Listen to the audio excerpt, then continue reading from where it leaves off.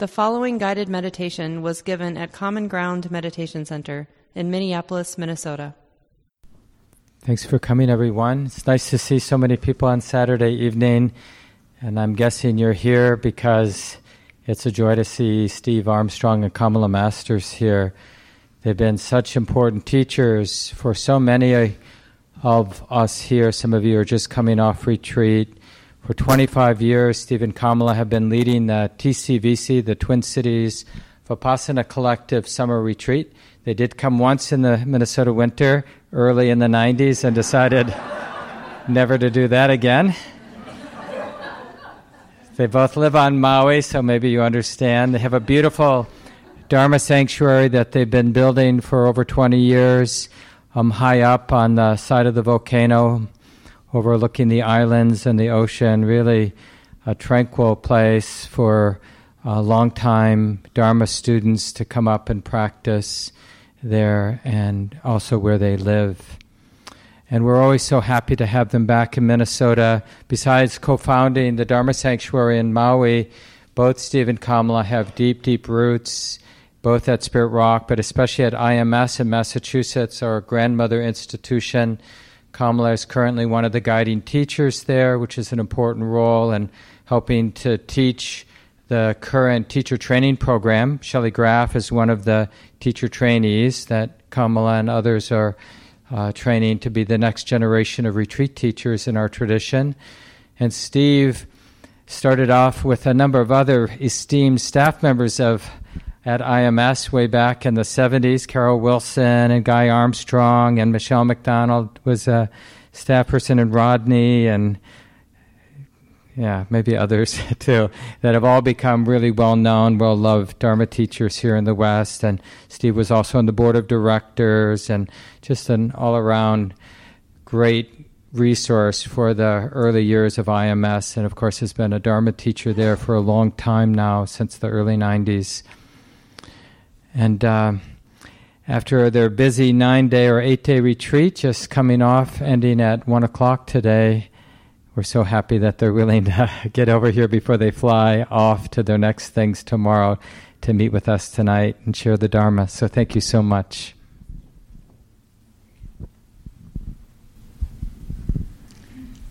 So the reason we don't come back in the winter is, you may think it's obvious, but the morning that we were going to leave Maui to come here, the front page of the Maui newspaper showed a picture of 40 below in Minnesota.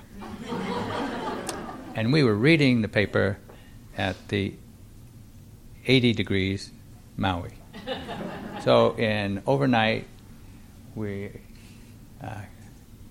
120 degrees. That was a shock. My body went into hibernation when I got here, and I came out just before we had to get on the plane and go back. So that's the way it is sometimes. So just to allay any questions or concerns about what this thing is doing here, this is my little constant companion now.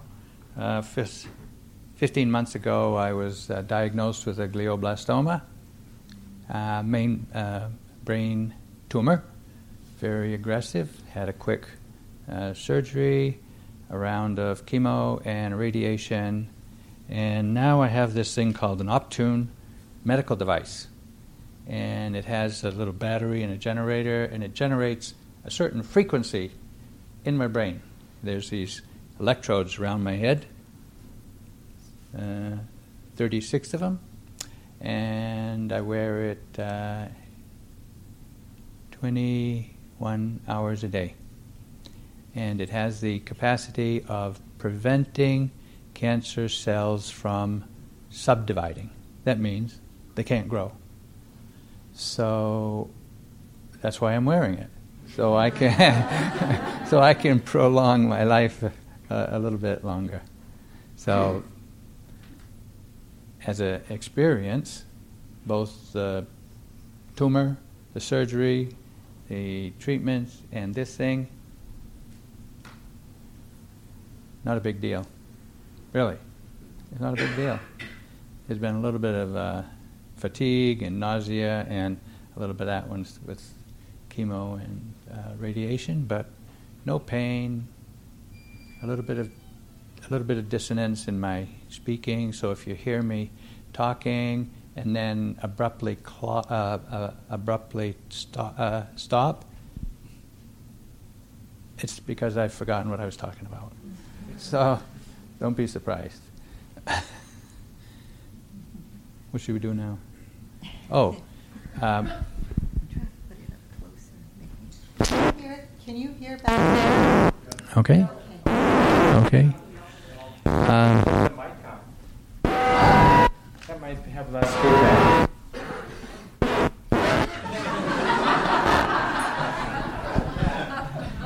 Steve's going to think he's at a Grateful Dead concert.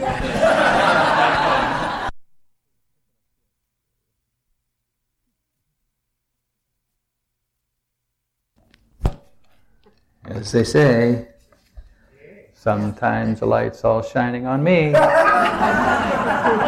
Other times I can barely see. Lately, it occurs to me, what a long, strange trip it had been. So, we can talk about something that might not interest you. I know the Dharma is interesting to everybody, but we could veer off into something that's not particularly germane to you. So we'd like you to suggest what you'd like me and Kamala to talk about. That means you can ask questions. Or if you don't have a question, you can just tell us what's going on in your life in 25 pages or less. Yeah. Yes. Oh, well, I'll let her talk first. Should I? Let me just say thank you for the question on the Abhidhamma, and you picked a very, not a very familiar topic, and it would take a half a day, really, to build up the body of knowledge that would help you to understand what's going on. But if you're really insistent, write me, and I'll send you the information. Phew.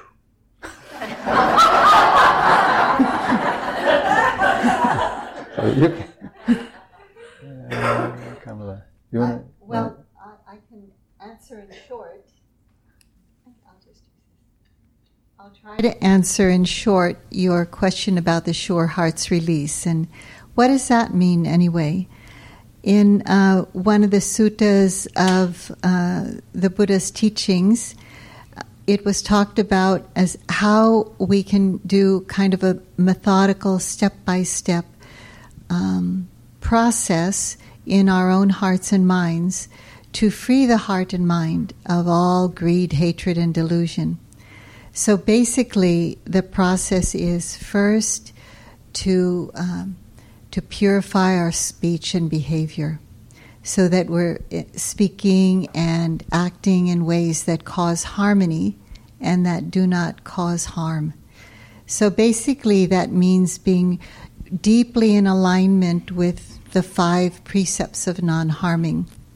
And I think most of you know what that means. Basically, it covers all the ways that we speak in ways that can be harmony-causing and ways that can avoid harm and act also. And so when we use that as a basis, it becomes easier to do what the second step is, the second major step.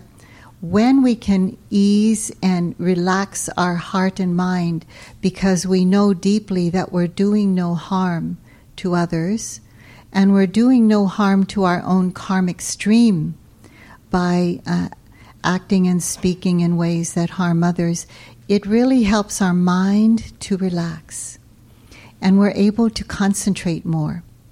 So I should say, go back a little bit and say the first step is sila.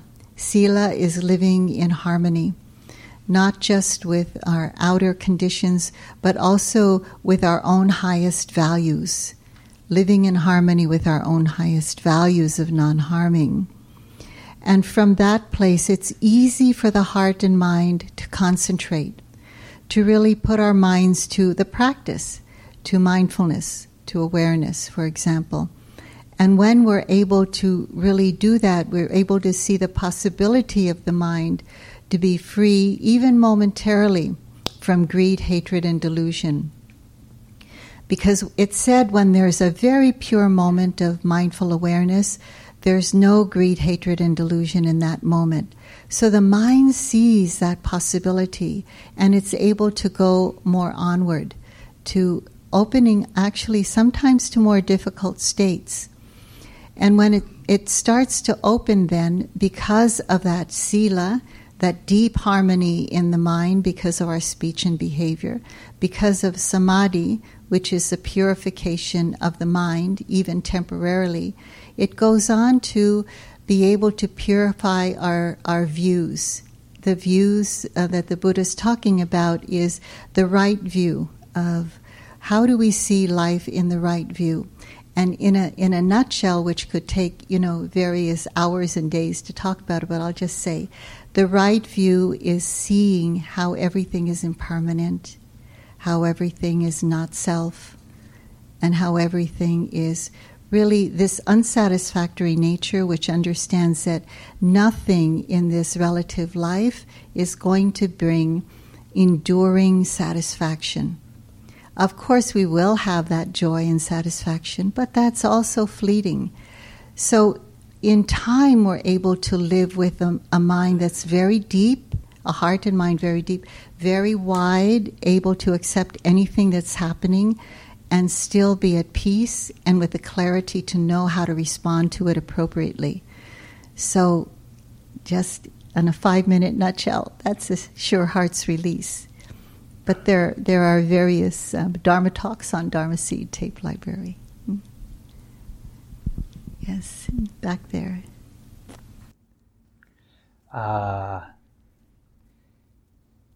With this condition, similar condition. Well, my particular condition was after the surgery and starting chemo and radiation. I had no idea what I was getting into. I mean, I just, you hear this word cancer, chemo, radiation. It's a word, but you don't really know what the experience is. And so it's probably good not to know, Well, second round, you'll know. But first round, you don't know. So I was lucky that as soon as I had my surgery, Kamala let former caretaker on our land that I had this condition, and he had since leaving our sanctuary, he went to nursing school, and he was not employed at the time. So a split second, he said, "I'm coming," and he's been there with me ever since. And having a nurse attending to me every day for the last 15 months has been a great support, both physically, emotionally, mentally, and that's kind of like the best it can get.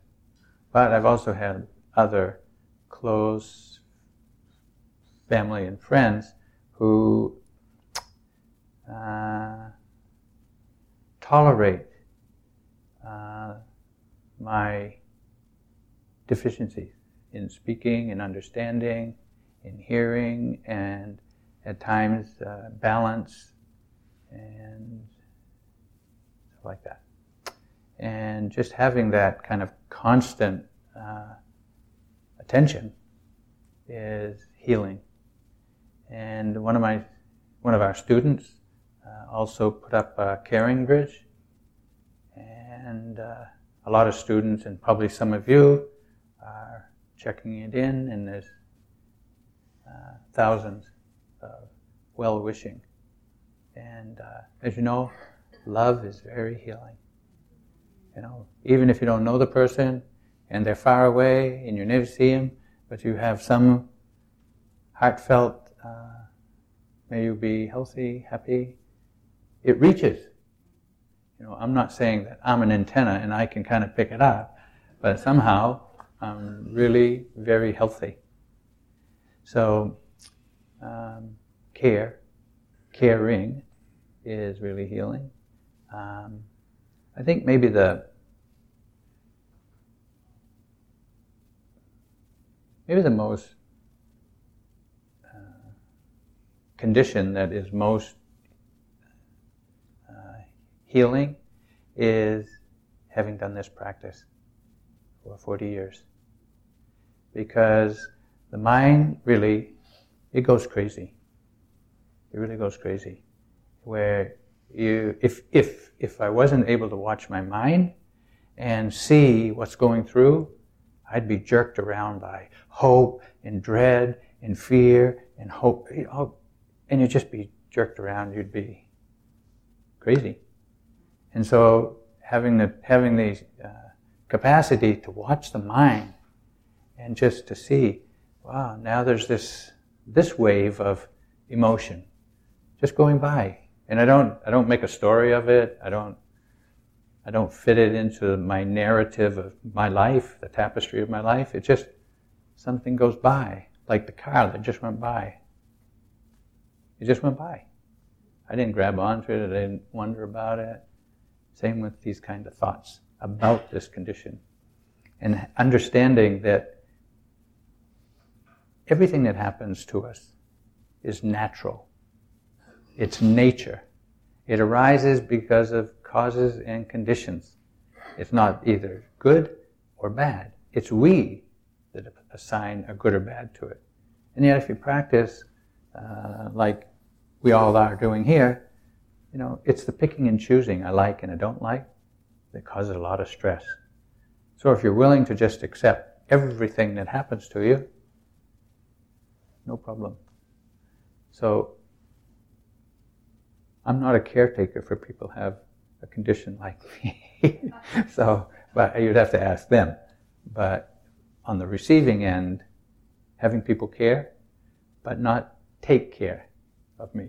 I have to take care of me, mentally, physically, as much as I can, and rely on others. And that's been really hard to, I'm from New England.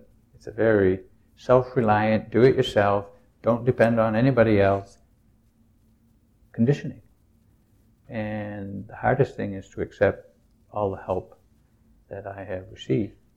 So you might, as a caretaker, you might understand that some people need the help, but can't really accept it. It happens to them, not happening with them. So just keep an eye on that. And if you do your own practice, you'll be right in tune with what they're doing, going through. Yeah, about integrating practice into daily life.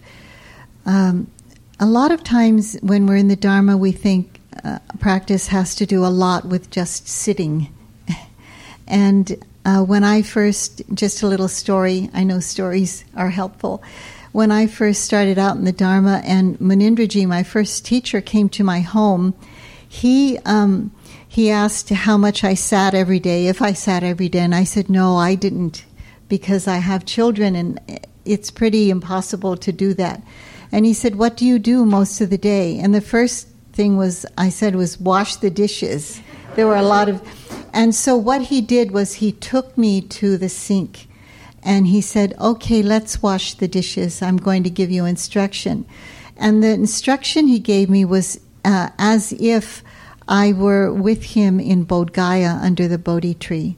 It was that's sacred. As it wasn't just about sitting. It was about anything and everything you do in life. And the other thing he did was asked me if I did any walking meditation, and I said no, not really, except in retreat. And so he showed me a place in my home where I might do walking meditation every day. like from the bedroom to the living room, dining room. And he took me there also and instructed me how to do that and just made it like, this is really important. This is not less important than what you do when you're sitting.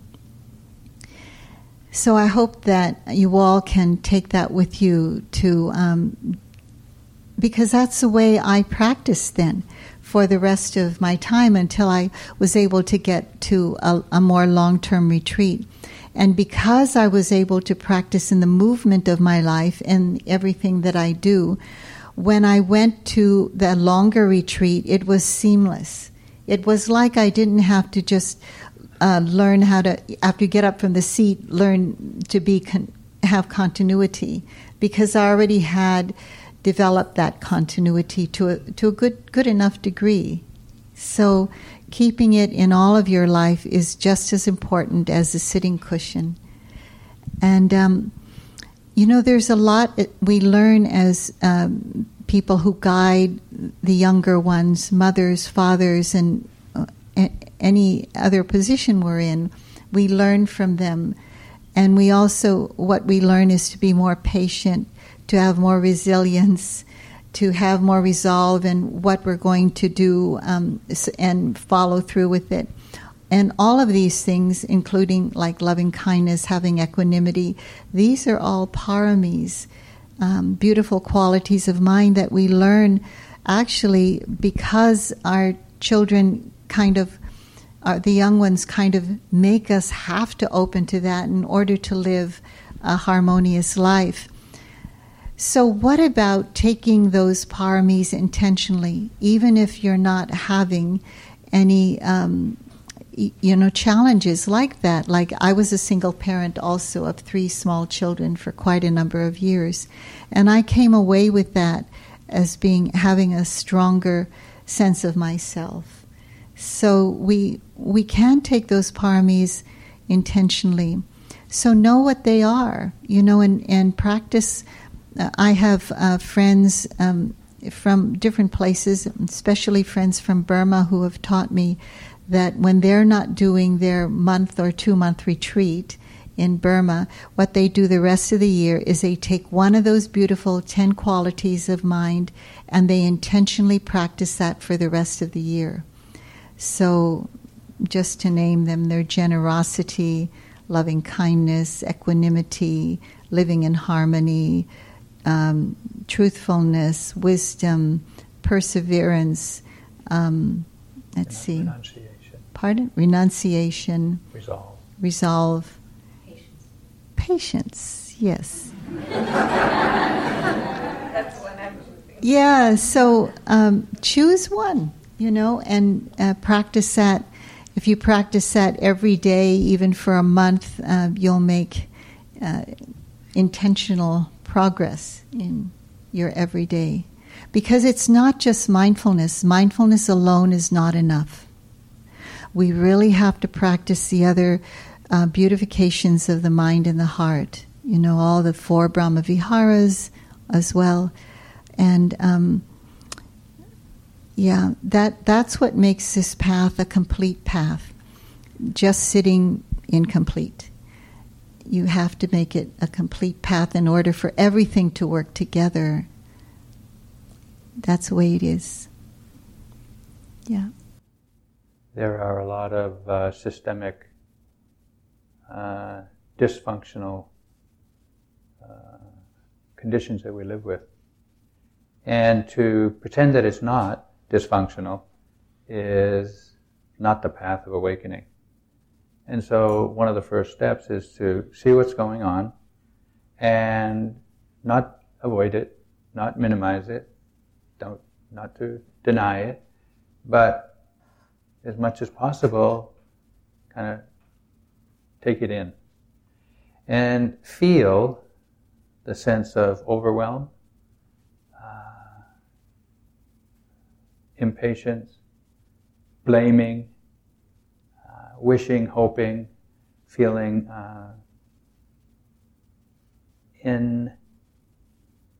ineffective. There's a word. Can't remember. Impotent. Impotent. There you go. So we can feel like no matter what we do, it's not going to be enough. So part of the way of addressing it is to educate yourself about what's the issue.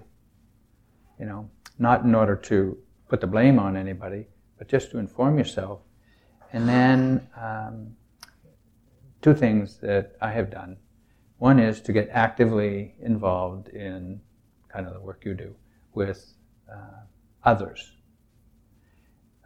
And for example, the environmental degradation in large part on Maui due to cutting down most of the trees in order to graze cows.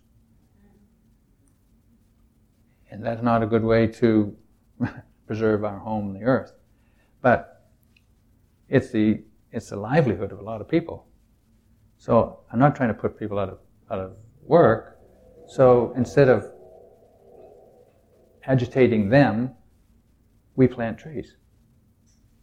So it's something we can do. It's not going to solve the problem, but it's something we can do to feel empowered and more effective. And it does have an effect. Maybe the biggest effect is how it affects other people. Oh, we planted about 2,500, 3,000 trees. What are you doing for the forests of the earth? Lamenting the fact that it's getting depleted. Okay, I'm not ranting about it. I'm just saying, even though it's overwhelming, do something maybe small but effective to your heart, to embolden your heart to respond to the condition, act in the way that you believe and feel. And don't be careful not to think that you're going to achieve anything. No expectation, but still do it. And you'll see. You'll feel better. And actually other people who see and hear of your actions may be so motivated also.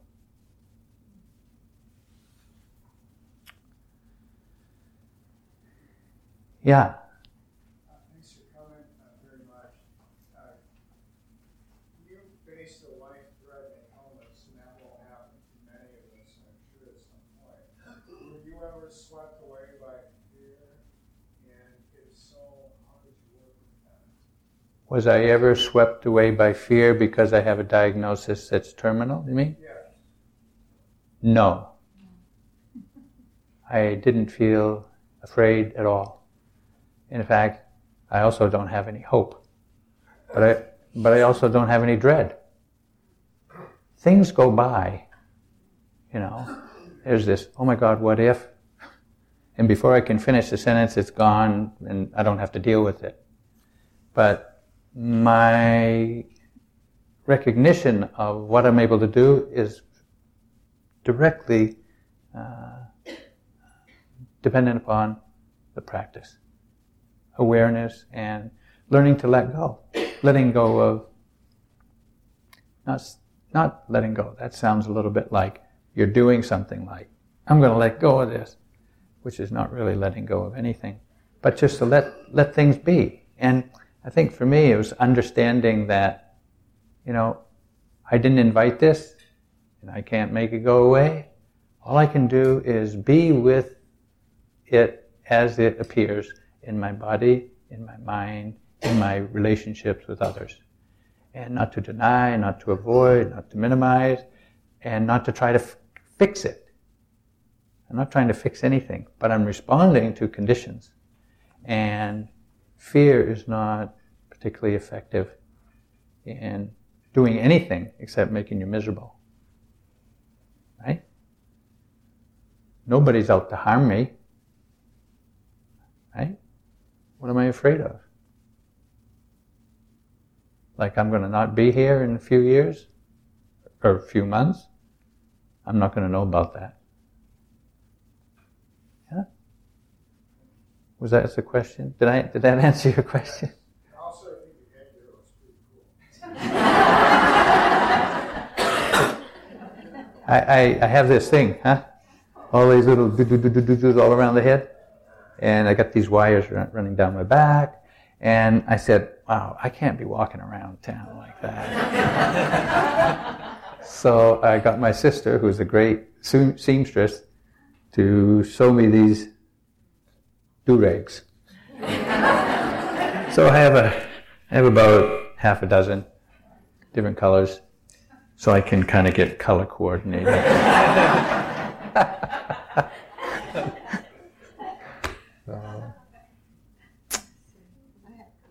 Yeah.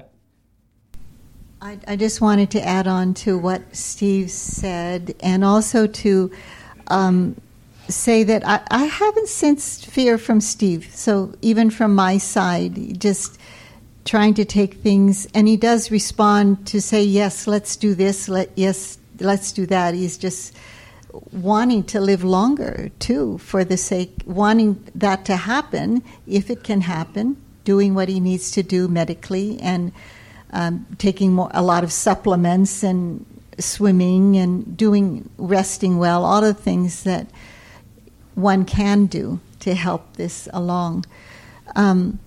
But I know I have met a lot of people who do have fear, even around things like, having pneumonia or having a cold. So I just want to acknowledge that, about how fear can arise in people, and say that that's a natural thing also. I think Steve's pretty exemplary in his ability to understand the mind very clearly and very deeply. But people around Steve fear for his absence in our life. I don't have a whole lot of fear about that, but I can see it come by too. And the antidote to that is loving kindness. So I just wanted to acknowledge that fear exists in all of us that have things happen to us like that, medically and emotionally and physically, and that what we can do with it for ourselves and for the sake of others is also to offer to ourselves and to others this loving kindness, so that we can let that sense and that feeling, that experience, be a healing force within us. And it definitely is. Yeah, I can attest to that. Were there any, sir, the first question is, have there been any surprises?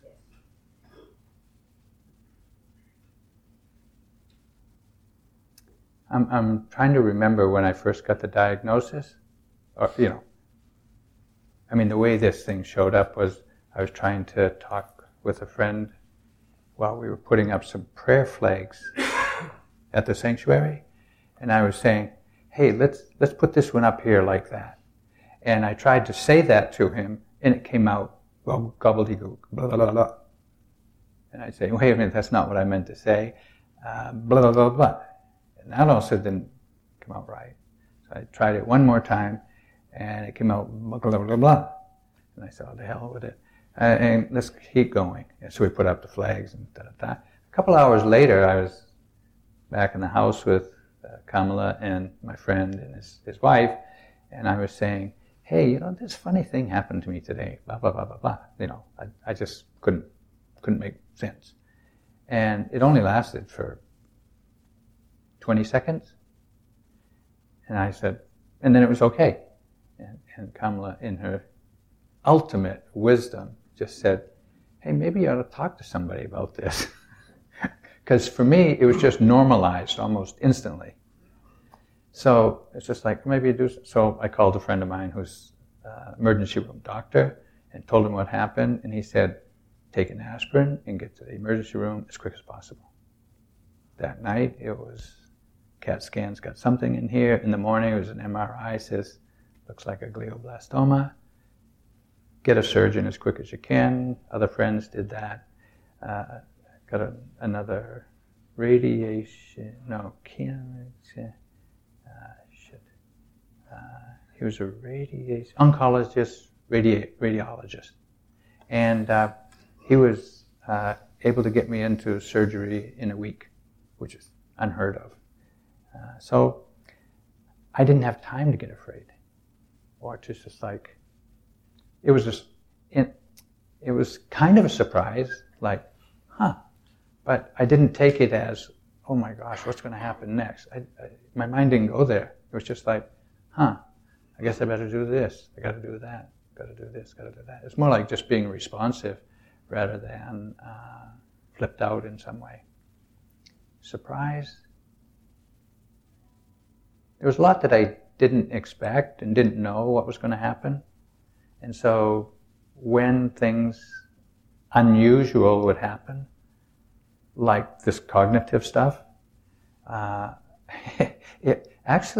it was all kind of funny.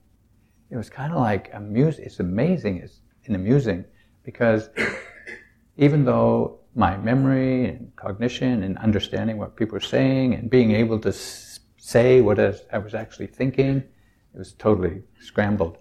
But my mindfulness noticed it all and didn't get reactive to it. It's just like, even though the verbal stuff and the mental stuff is kind of wacky, mindfulness is still there. Wow, that's surprising. You know, really surprising. So even in the depths of my craziness, I couldn't understand what people were saying. I tried to say something to him. It was gobbledygook, and it got to the point where I couldn't figure out how to spell a two-letter word.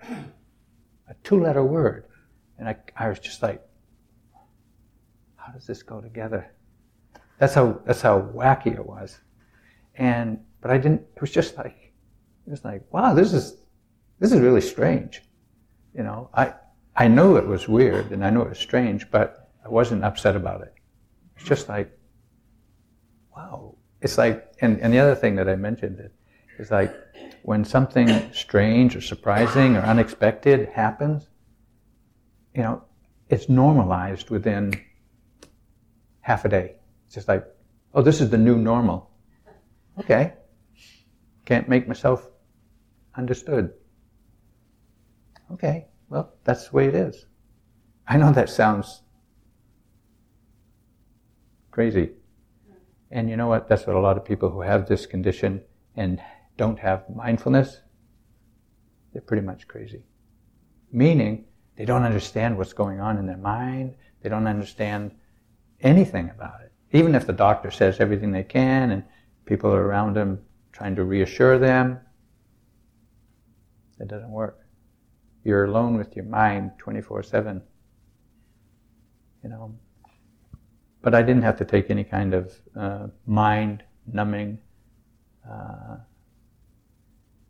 treatment. Yeah. So, what was the question? Something like that. Yeah. Remember when you got out of surgery? Oh, you yeah. were surprised then. Yeah. Well, when I went into surgery, I didn't really understand that this was a very threatening surgery. Like, I could have come out of that surgery with paralysis anywhere, or with inability to understand or speak in a way that I could be understood. And I must have been told that before I went to surgery, but I didn't remember it. And all I said to Kamala, I said, when I come out of this, I want to be clear and I want to know what's going on. Like, hello. I mean, that's a mindfulness perspective on it. And so Kamala was in the recovery room with a friend of ours who was the doctor, one of the doctors. When I kind of came out of the anesthesia that I had, the first thing, Kamala tells me, the first thing I did was, I'm here, I know what's going on.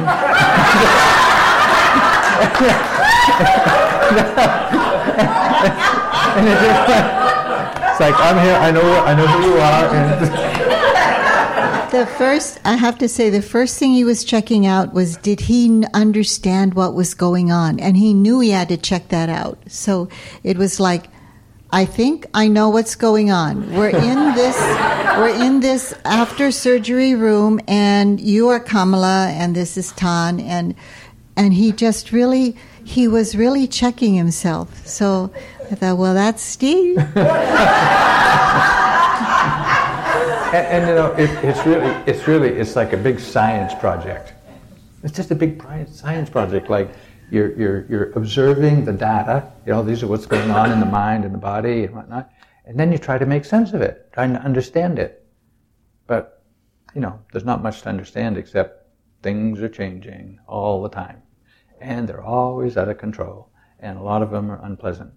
Those are the three characteristics of it. So. It's a great. Oh, the other thing.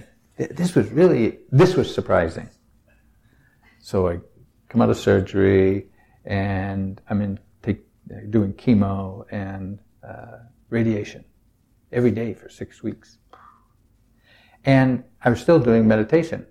You know, I'd go to sit with people at the side or with Kamala, and I'd sit for 45 minutes a day or a couple of times a day.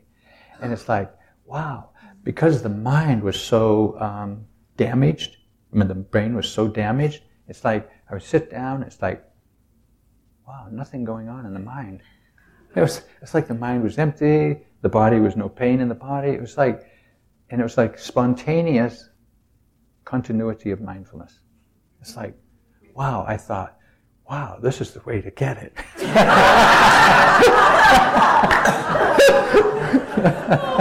But slowly over the months, the usual wandering mind and achy body and this stuff has come back. So, but I don't want to go through another surgery to kind of re-experience. Oh boy, yeah. So Kamala, how has this journey been for you to observe and to be a part of it, your emotional and mental mindfulness state? Well, I think if I didn't have the Dharma and that training, it would really be much, much harder. Yeah, it isn't that hard. I have to say, I can get physically tired with traveling, and now we're doing a little teaching. I mean, we did a big teaching recently. But I can see that in looking at my own mind while it's going on, it's a real strength. The most I can say is it's a real strength to have the Dharma, because I don't personalize as much why this is happening to me. I just know this is what needs to be done, and what's the mind doing in relationship to what needs to be done. And most of the time, I'm not doing things because I feel like I don't want to do them, and I'm just tolerating this experience. I mean, Steve used the word tolerate, but that does not describe my relationship to what Steve is going through. I just have a lot of immediate response to the situation at certain times, and my immediate response is usually a wholesome state. It's usually a wholesome state, and that's not just because I'm a good person, or I just practiced a lot. So you practice inclining the mind towards that, no matter what's happening. So it's really easy to care, to give that care. And I think that when there's a lot of people, Steve has nurtured a life of Dharma, so he has a lot of people around him who are like that. So he just has good karmic conditions too, to be in the situation he's in.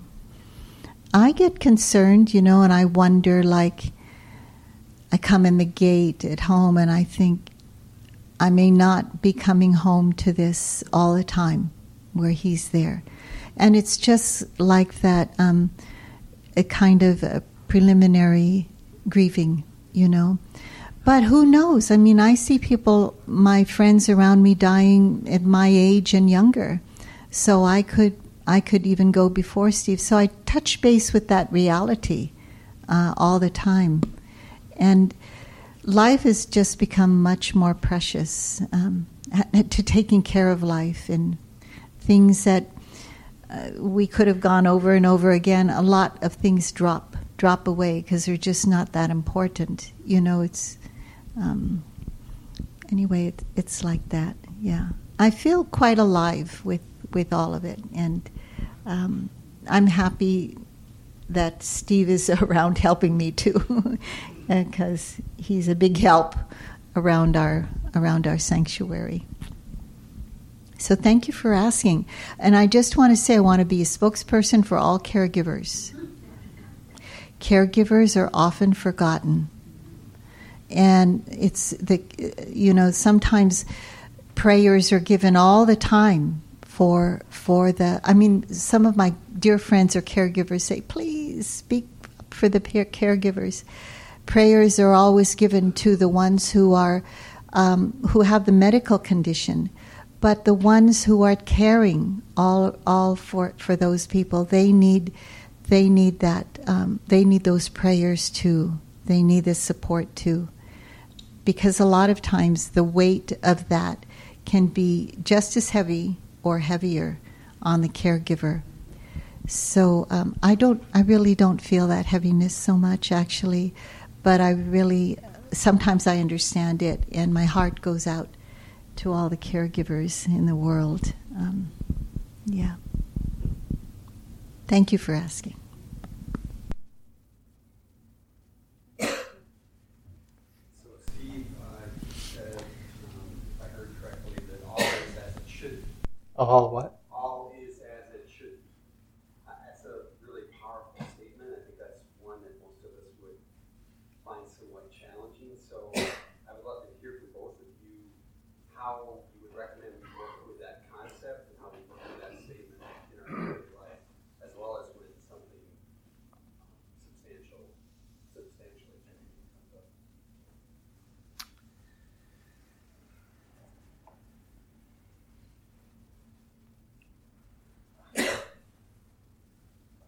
I think with mindful awareness, you come to understand that the way things are moment to moment is mostly out of our control. We just can't control the body, we can't control the mind in the way that we might choose. So to the extent that anyone can acknowledge how it actually is for you right there at that time, not thinking about 2 years later or 3 years later, no, just right now. And you get in touch with it and you realize, what can I do right now? Can I fix it? Can't fix it. The only thing I could do is avoid it, dismiss it, deny it, but actually doing anything about it, the only thing I can do about it is accept. Oh, this is the way it is. This is the way it is. So not struggling with the way it is, and not having a preference that it be any other ways. And that kind of understanding is only possible through practice, hearing the Dharma, and practicing the Dharma, and not just kind of trying to think that way, but actually be that way. And when that kind of understanding is kind of like the default setting of your mind, everything is workable. Everything is workable. It's not like, I got to fix this so I can get back to normal. This is normal. Whatever, it's natural. It's nature, just kind of unfolding. I can't remember what the question was, but that was the answer.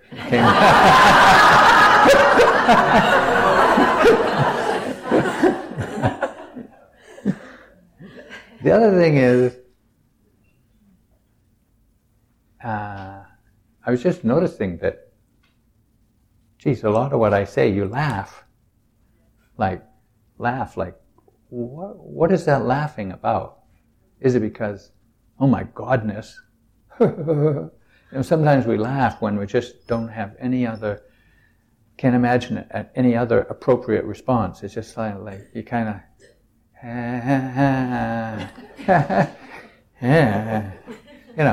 and I'm not trying to be funny. It's just, you know what? Life is pretty funny. If you don't have a rigid, it's got to be this way, and I want it to be that, and I don't want it to be that. If you have that kind of mind, it's not funny.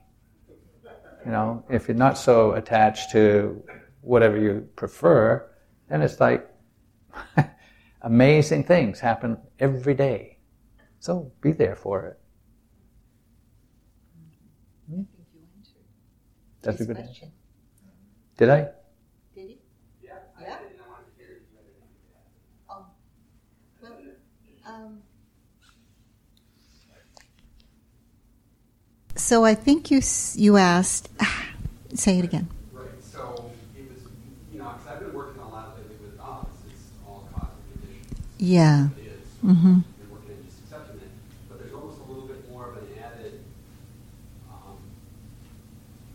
don't know how to describe it when you say, this is as it should be.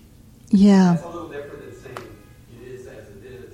And when you say, this is as it should be, then Mm-hmm. you get a deeper level of acceptance or finding that wonder in it or the joy in it. But, it's Mm-hmm. Mm-hmm. Yeah. like we don't feel that way.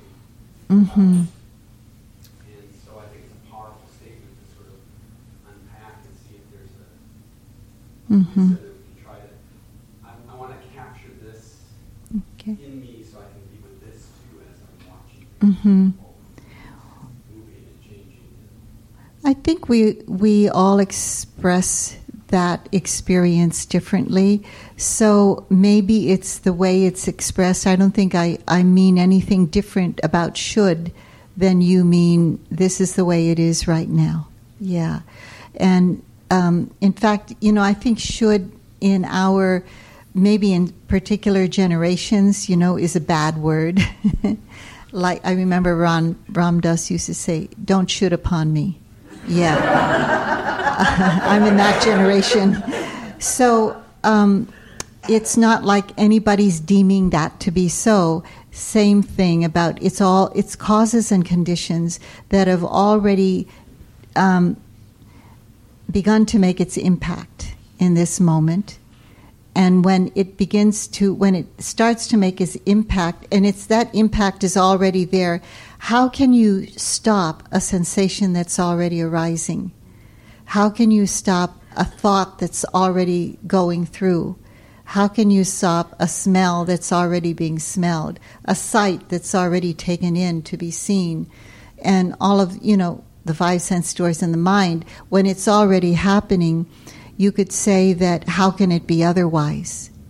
It's another way of saying it's all, as it should be, which was one of the last words of my guidance. So I must have said that too. Steve must have said that. So it means the same thing for me that that you said it means for you. That there are these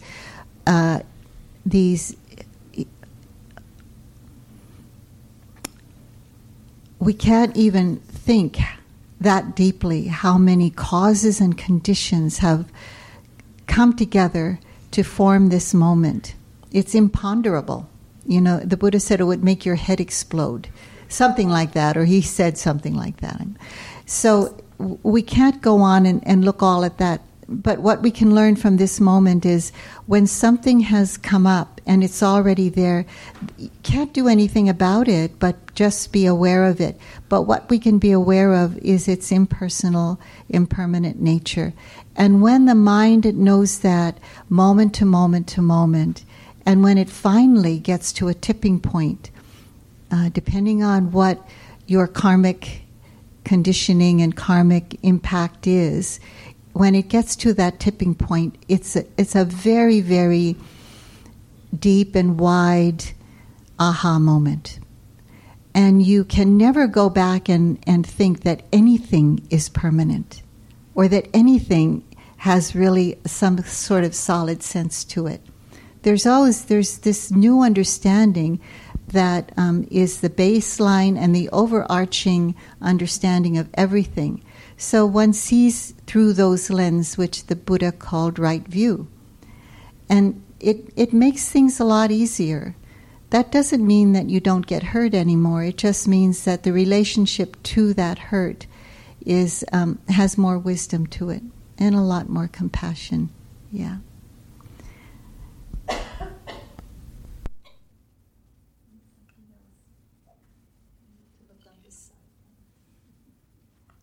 There's one here in the middle. I have cancer, and I just want to thank both of you for what you said. It really helped me hear what both of you had to say. Yeah. There's a lot of us in the world that have cancer. A lot. And some you can see and some you can't. But we all have an exit ticket in our pocket. And you never know when that ticket is going to be called in. Even you, all of you. You're in the same boat as he and I. You know, maybe your boat is sinking, and you don't know it yet. Right? Just thank you for sharing that. Yeah. Hi. Smile. Hello. Yeah. You should smile. Feel free to smile. So, take that hot.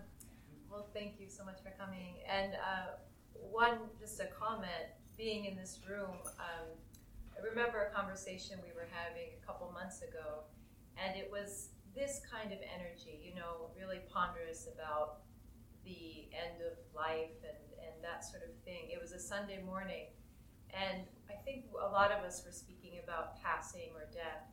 And I was sitting close over there, and suddenly I heard all of this, I felt this energy and heard this energy behind me, and Mark said, well, the kids are coming, so, we kind of need to wrap this up. And suddenly, the kids just, burst into the room, and then they fan out, and they come up here, and then we sing the song with them. And I just, since I'm a little bit, I don't take this personally, and I don't take the children's energy personally, I just really noticed that this youthful life, just pushing into the room, could not be denied, and when they came in and started singing, it just kind of changed everything, Mm-hmm. And so I don't know if you care to comment on it, but it really is the impersonal nature of young life in this manifestation and aging life, and that's, neither is to be denied, and they won't be denied, and we won't be denied, but it's both beautiful but very, very different, in its energy frequency. Yeah. Full stop.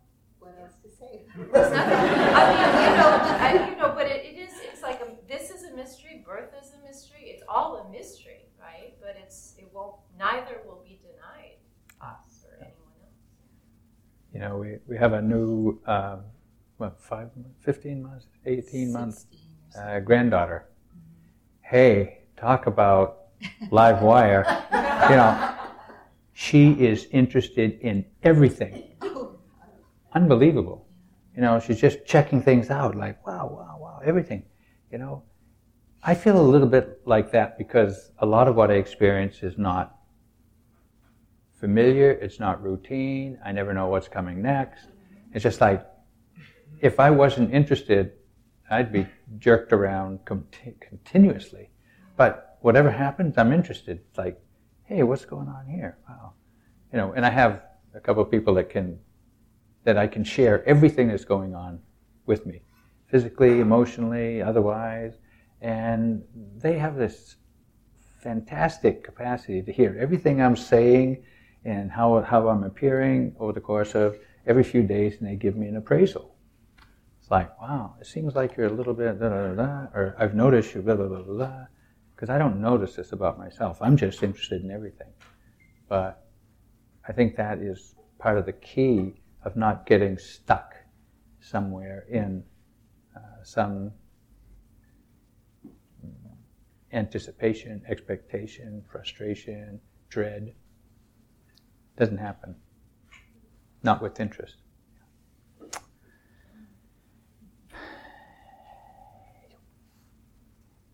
Hi, Doug. Hi. Nice to see you. I have a question. You do? Yeah. You still have questions? When is it ever going to end? Give me the wrap. So in the narrative you gave, I didn't hear, but maybe you experienced real strong physical pain. And I find, like, I just had a kidney stone for 3 weeks, and I went through that. And my interest was going to, like, how do I cope with this pain? It was a physical pain thing, you know. And I found it really challenging. The Dharma in relation to really intense physical pain was like something that was really quite new to me. I wasn't sure how to handle it. And I wondered whether in your journey, you know, you've had any insight with that kind of really incapacitating pain that's just so, really, really intense for a while. Impermanent, but when it's there, it's... You know, I have been really lucky. I haven't had any pain at all. No pain. I mean, I have fatigue, and that's kind of like, like that. And maybe the worst pain is being a little constipated. You know, you're taking all this stuff, and it's like it's not food, and it doesn't want to go through, and so that's a little bit discomforting and unfamiliar. But sharp pain, even when they're cutting your brain open, no nerves in the brain. So it's like, no. So I'm sorry, I can't, I haven't had to take any kind of opiate or narcotics of any sort. A little bit of tincture kind of helps smooth things out, but it's not enough to obliviate pain, no pain. So can't comment on that, but. Question there. Thank you both for being here. I'm hearing in myself the refrain, this is what should be done by one who is skilled in goodness. Mm. Yes, that's it. See. You said part of the Karaniya Metta Sutta. This is what should be done by one who is skilled in goodness and who knows the way to peace. Let them be humble and, what was the next one? Pardon? Upright. Upright, gentle of speech, yeah. It goes on. I can't remember all. That's good to remember.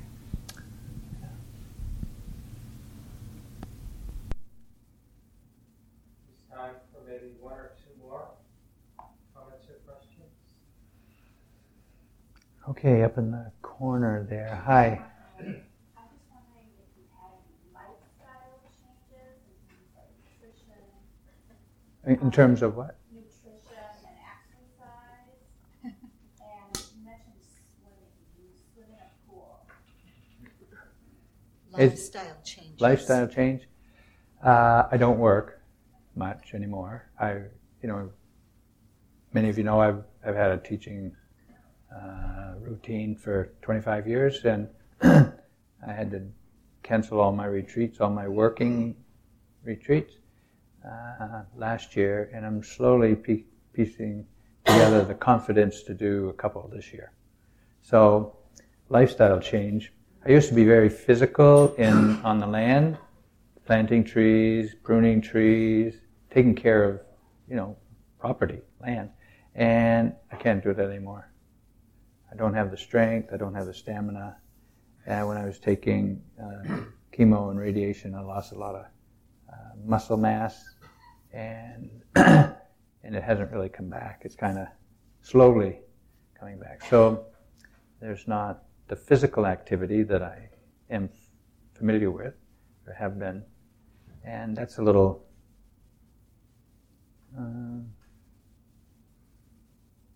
I've adapted, just have to put that aside.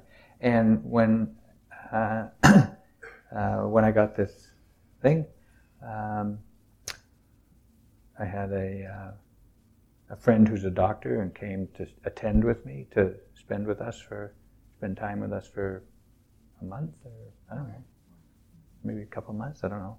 And he had the brilliant idea of, maybe we should go swimming. And I said, okay. So we went down to the beach and went swimming, and have been going every other day since then. And the pool is the Pacific. Wow, it's cool. So we go to the beach, and I have to have, even in the pool, I have to have someone within arm's reach. Because if I have a seizure, I'm out of sight, and there's not time to get there later. So I have these seizures, and when they happen, I got to have somebody right there. So that's a life. I can't drive anymore. So I have to be chauffeured everywhere I go. That's a lifestyle change. I'm not interested in abstract thinking, the news. Really, I was just like, all that stuff just falls out of the realm of interest. I just don't have an interest. I don't have an interest in them. I'm not reading fiction nor dharma. It's like the mind just doesn't get very far away from right here, what's going on in the body and the mind all the time. And I can't get lost in a novel or even a news article. And that's something I used to do a lot too. But now, no, I'm not doing it. So when I talk about it like this, I see, there's big lifestyle change. But it doesn't seem like, it's not against my interest. My interest is to accept this life change. Yes. Okay, lifestyle change. I have had to consider, if the tumor continues to grow, and the first line of treatment with regrowth of the tumor is more surgery. But the statistics of second surgery for this kind of condition, disease, is that you're most likely to come out of it with paralysis of at least half the body. And that causes me to think, okay, if I get that option, or if I have that choice, would I choose that lifestyle?